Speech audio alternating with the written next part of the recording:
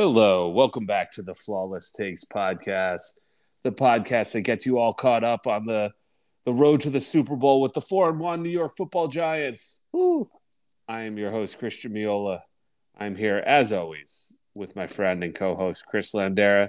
Chris, the day after our trip to London, we got our fish and chips in, and now we're back home with a 4-1 record. How are you feeling today? Oh, how am I feeling? How am I feeling after arguably the biggest win for the Giants since probably the 2012 Super Bowl? I think we had a fairly large win in a Monday night game in 2016 against the Cowboys. The Dallas Monday night game. Yes. Yep. That was a big one. Yep. Big win there. But this, after years of struggling here, I mean, the good vibes are just raining down upon me. I mean, it literally, I was like being in a dream watching that game. I just couldn't believe how well we executed.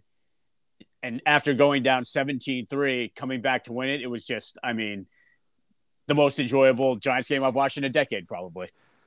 It definitely is on the short list. I mean, it says something to the Giants that we can name these on one hand. The only one I think about, which was the year after the Super Bowl when Eli threw one to Cruz to beat the Redskins, I think on like a Sunday afternoon or something. There was like a last minute back and forth game in RG3's rookie year. That was a good one. But other than that, there haven't been.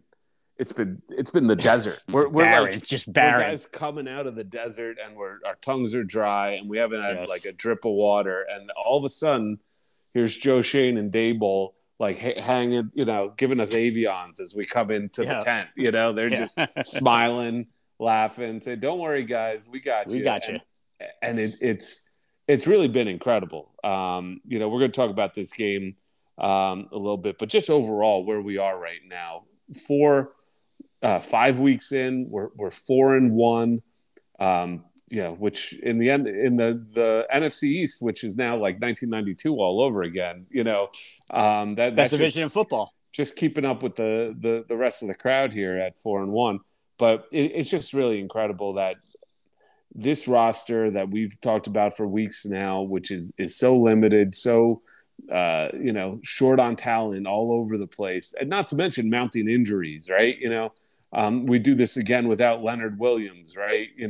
Our top 4 receivers to start the season are not on the field. Like, if you're no Aziz again too. At the D line. If you're listening to this, you probably know all this stuff, but it must be remarked upon because the job that these coaches are doing each week. We were saying it in the pre-show, the team looks different every week because they have a unique game plan and they seem to be able to execute on it. That's the remarkable thing. They're installing and implementing new things week in, week out, and these guys are well coached and prepared, and it's working. And you've seen it a million times in football. Like, winning is the ultimate like difference maker. Like, you start winning games and like you become a good team. It's just like the confidence builds up, the trust in the coaches and the process and the system. Now they have a ceiling just because of the talent level, but look around, guys. The NFL is not good this year. It is not. I mean, right now we're watching the Chiefs again beat. We'll see how the game ends up, but they're losing by 2 touchdowns to the Raiders right now, who are 1-3. And the Chiefs, I'd put on the short list of things you could count on in the league right now, along with maybe the Bills. But past that, man, it is wide open with a bunch of muckety-muck, not good teams. And there's no reason the Giants, like it's, we've said stay in the hunt. Like, they lose every game before Thanksgiving.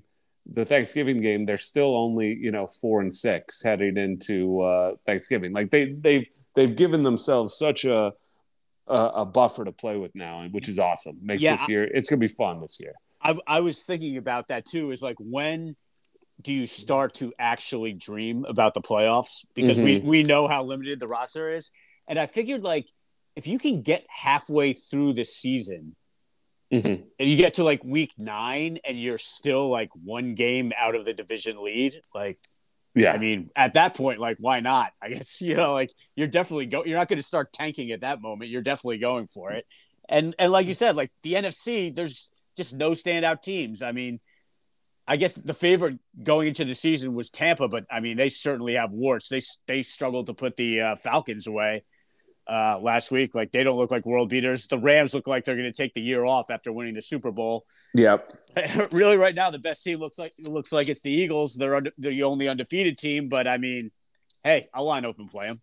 Yeah, I'm not scared. The Eagles, the Cowboys have been really good, which makes our loss to them a couple weeks ago look not a bad loss, not an awful loss, But hey, we just beat the team that's picked to win the NFC North. There's no one else in that division. We're going to play them all this year, but we're already 2-0 against them. The West is a mess. I mean, I guess the Niners are the best, but their defense is getting all beat up, and Jimmy Garoppolo. Good. Yeah, they got a ceiling with Jimmy G behind at quarterback. So I don't know. I just don't. I think a case could be made that their Giants are definitely in the hunt now. For the playoffs, and it would be quite a thing for them to do this with the way this roster is set up. But I'm excited to see it. So we'll see. So what were your initial impressions? I know we want to break this down, sort of offense, defense, coaching. 9:30 start. The game starts not really on a positive note. I mean, it's easy to forget through all the joy, but they were losing by a lot early in this game. Oh, yeah. What were your sort of initial impressions? What did you see from a coaching perspective that you really liked? Seems like they made some adjustments at halftime, which is they do every week. We're outscoring our opponents in the second half by a very large margin. What did you like from what you saw of the coaching staff this week? Yeah, I mean, well, first of all, you're right. The game started. We're down 17-3. I think most people were thinking kind of like, oh, this is how we expected this to go. The Giants are finally playing a good team, and now they're going to get their skulls beaten in. Yep. I think the halftime adjustments on the defensive side of the ball are what really turned the game around. Because the Packers were having a lot of success with that quick passing with Randall Cobb over the middle was kind of torturing us, and Darnay Holmes. But you know what? Credit Wink Martindale goes into the locker room, comes out. We really shut them down in the second half and gave us a chance to win the game. On the offensive side of the ball, I mean, the play calling for Mike Kafka was just like, I mean, I would just about to say flawless. With considering the receivers that we're trotting out there, I mean, we're not getting a lot of separation. So he needs to be creative in close space. And, our red zone offense is just like another level this year. Under Joe Judge, we would have been settling for field goals on so many of those drives. I'm glad you brought that up. That's been the difference all year, scoring touchdowns. They're putting the ball in the end zone, right? And it's such a difference maker, and it just puts so much pressure on the opposing team. And I think in the second half, you saw that with those two monster, 8 and 9 minute drives where, another way to keep Aaron Rodgers out of the game is keep him on the sidelines. And that was remarkable that they were able to manufacture this was not one big play. This was, play after play, long drives, working it up the field, which in offense like this, most defenses will just take that because they'll say these guys aren't good enough to, play mistake-free football up and down the field. But, for this week, at least we were, which was amazing. I mean, there's that one look you could tell Rodgers was getting a little frustrated, on the sidelines. Right. And, he's like, you can see the look on his face is like, I can't believe this is happening, where I'm just sitting here watching, Daniel Bellinger and, or Jake Gary Bellinger. Brightwell pound the ball in. Yeah, exactly. Getting 7-8 yards of play here. And it was just pretty amazing considering, what the expectations were for the Giants. Even going into this week, they were so beat up. I mean, we're going to talk about some injuries later, but I mean, they were as beat up as a team can, and going in 8-point underdogs and winning, scoring 3 straight touchdowns in the second half to sort of cap the win. Man, you can't beat that. It was absolutely awesome. I also read something crazy, like the Packers have 6 first-round draft picks on their defense. It's like draft pick wise, it's like as talented as you could have in the NFL, and the Giants are trotting out like Marcus Johnson, who 99% of Giants fans do not know who Marcus Johnson is. He led the receivers in snaps. Yeah. Yeah. By a wide margin too. I think he's crazy. Yeah. You know? So I think all Giants fans would agree. Just a huge tip of the cap to the coaching staff. And you know what? The Packers coach, Matt LaFleur, he admitted in the post-game press conference that they got out-coached, especially by Wink Martindale. Wink's been on He got him. Well, Wink's got a hot hand in the dice game. He does right now.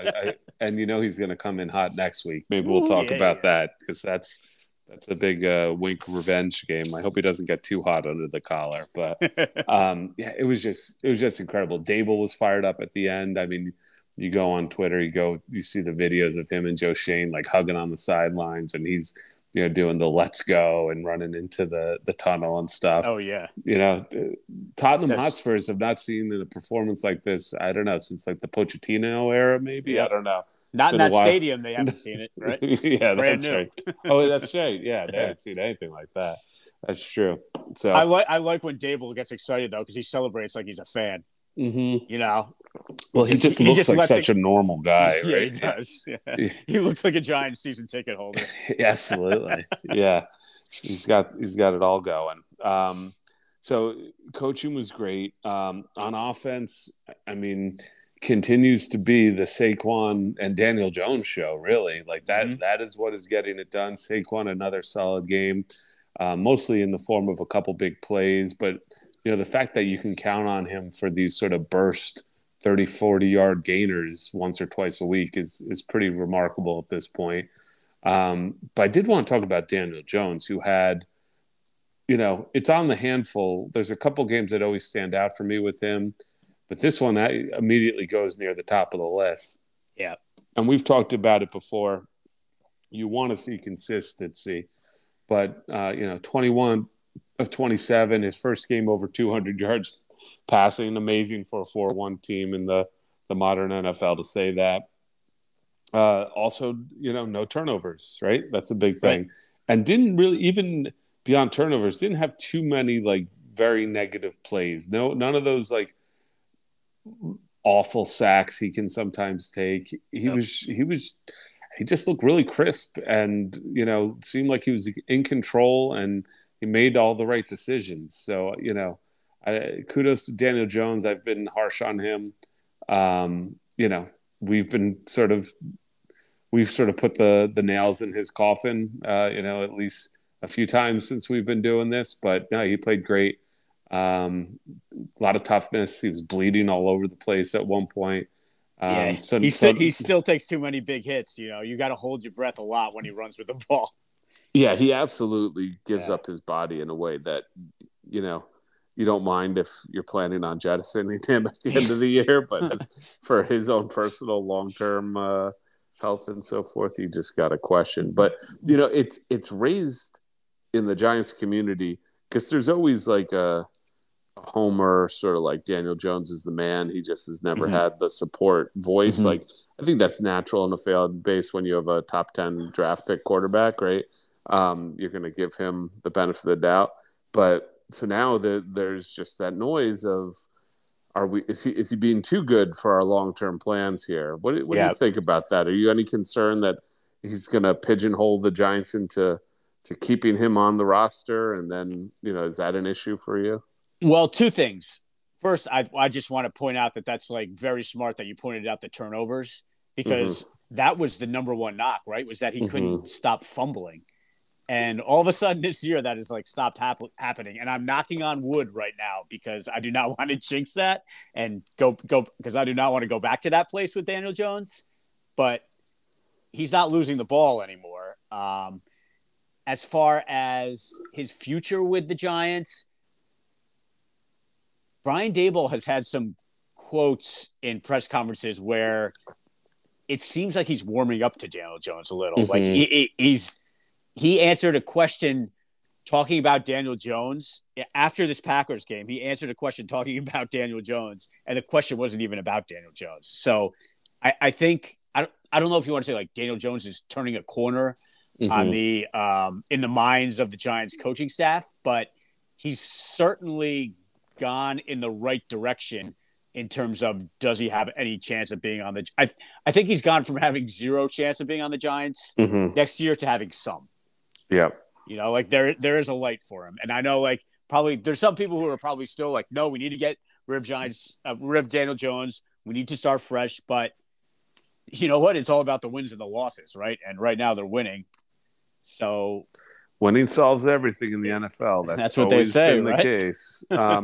It's just, I am of that mind. I am the person you're talking about who's just a little worried about putting a ceiling or handcuffing ourselves to Daniel Jones because, as much as he's been better, I still think he's a limited player.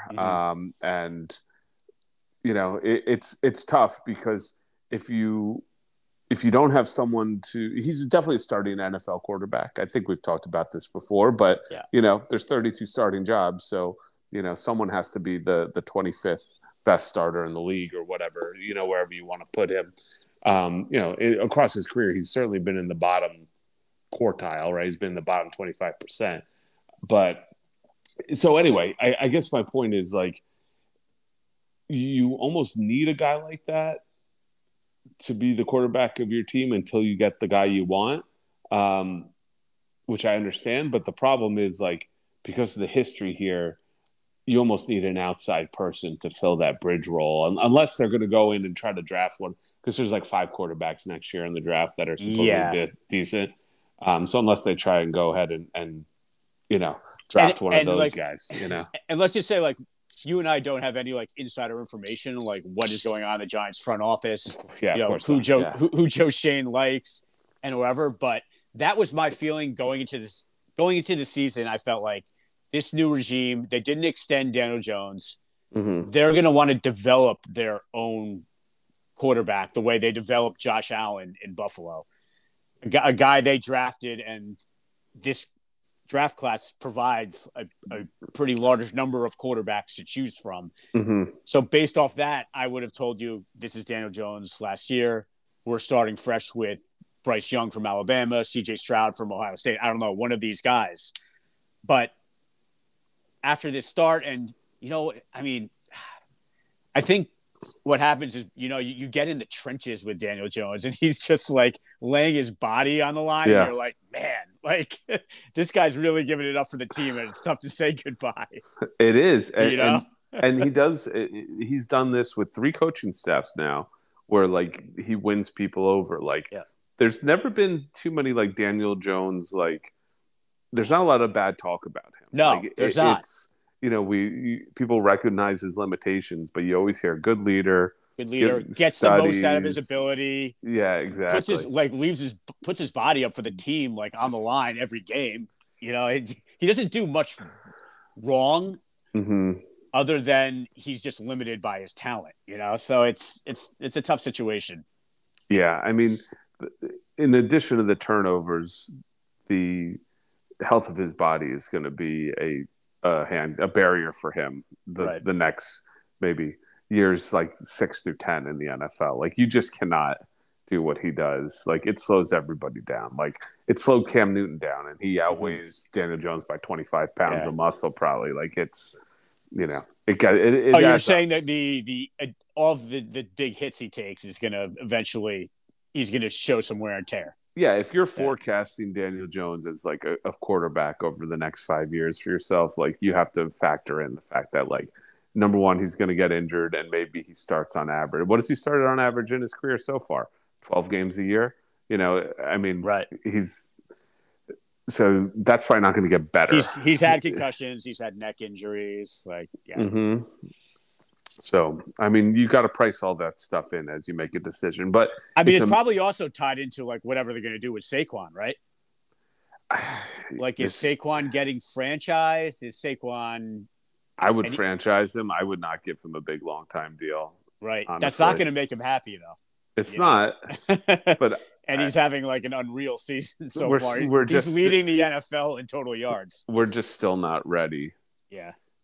To I'm always against second running back contracts for guys in the right. second half I mean, of their 20s. it's 100% not the right move, Yeah. but it's just like the guy's just like unreal right now, Mm-hmm. But Yeah. anyway, let's not talk about contracts and Let's and move all that. on. Let's enjoy focus it. on this game. I want to talk about one.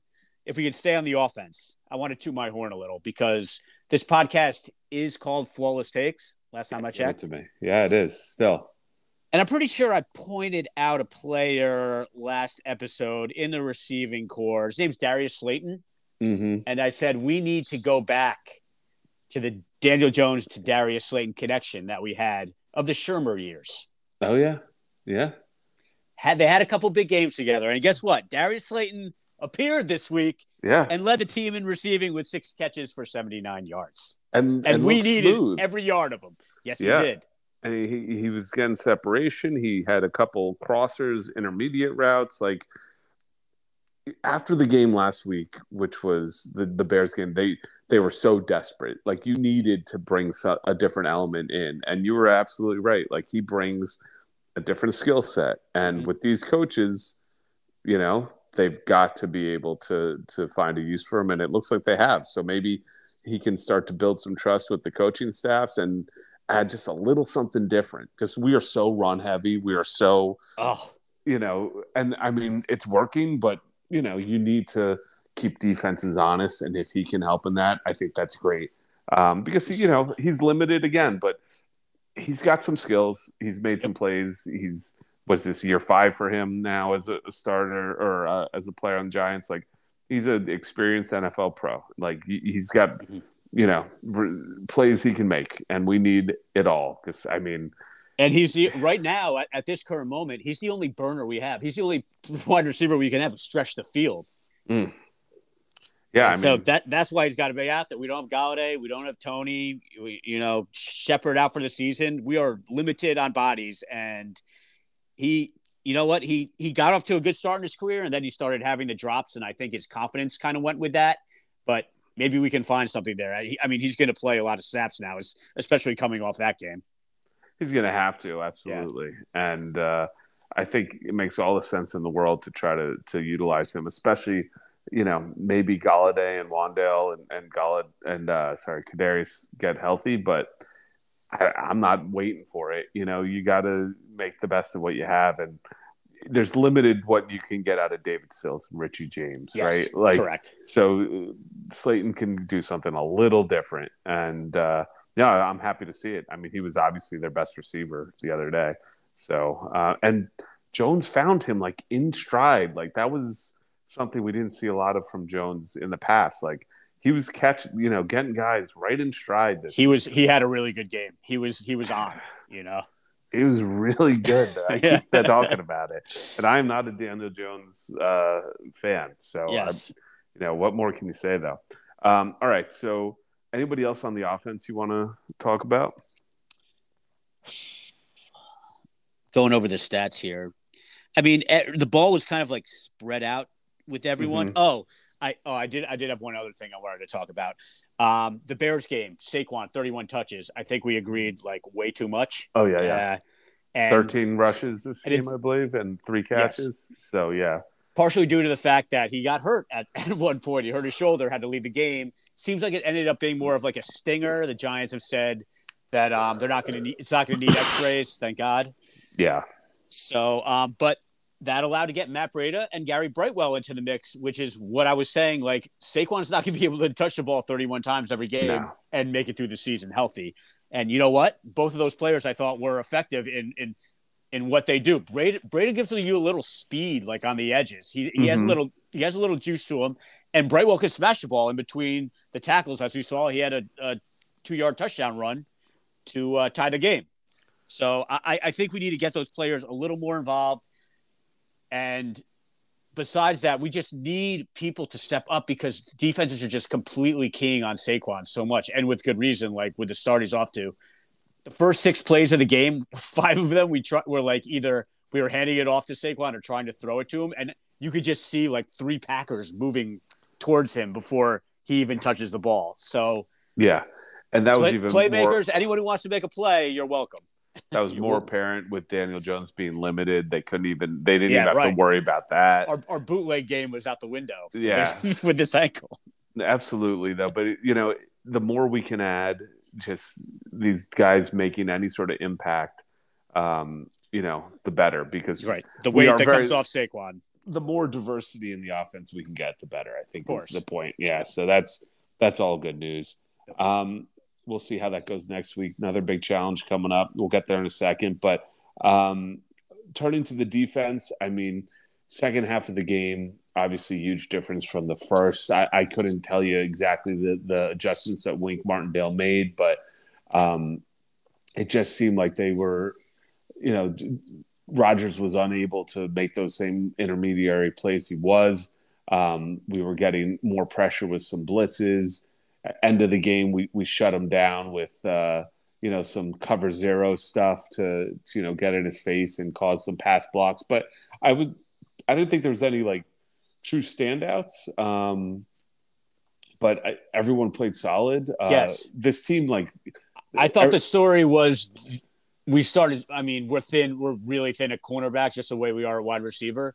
Mm-hmm. And Adoree Jackson went down, and we started bringing guys out of the crowd basically to play. And you know what? They stood up somehow.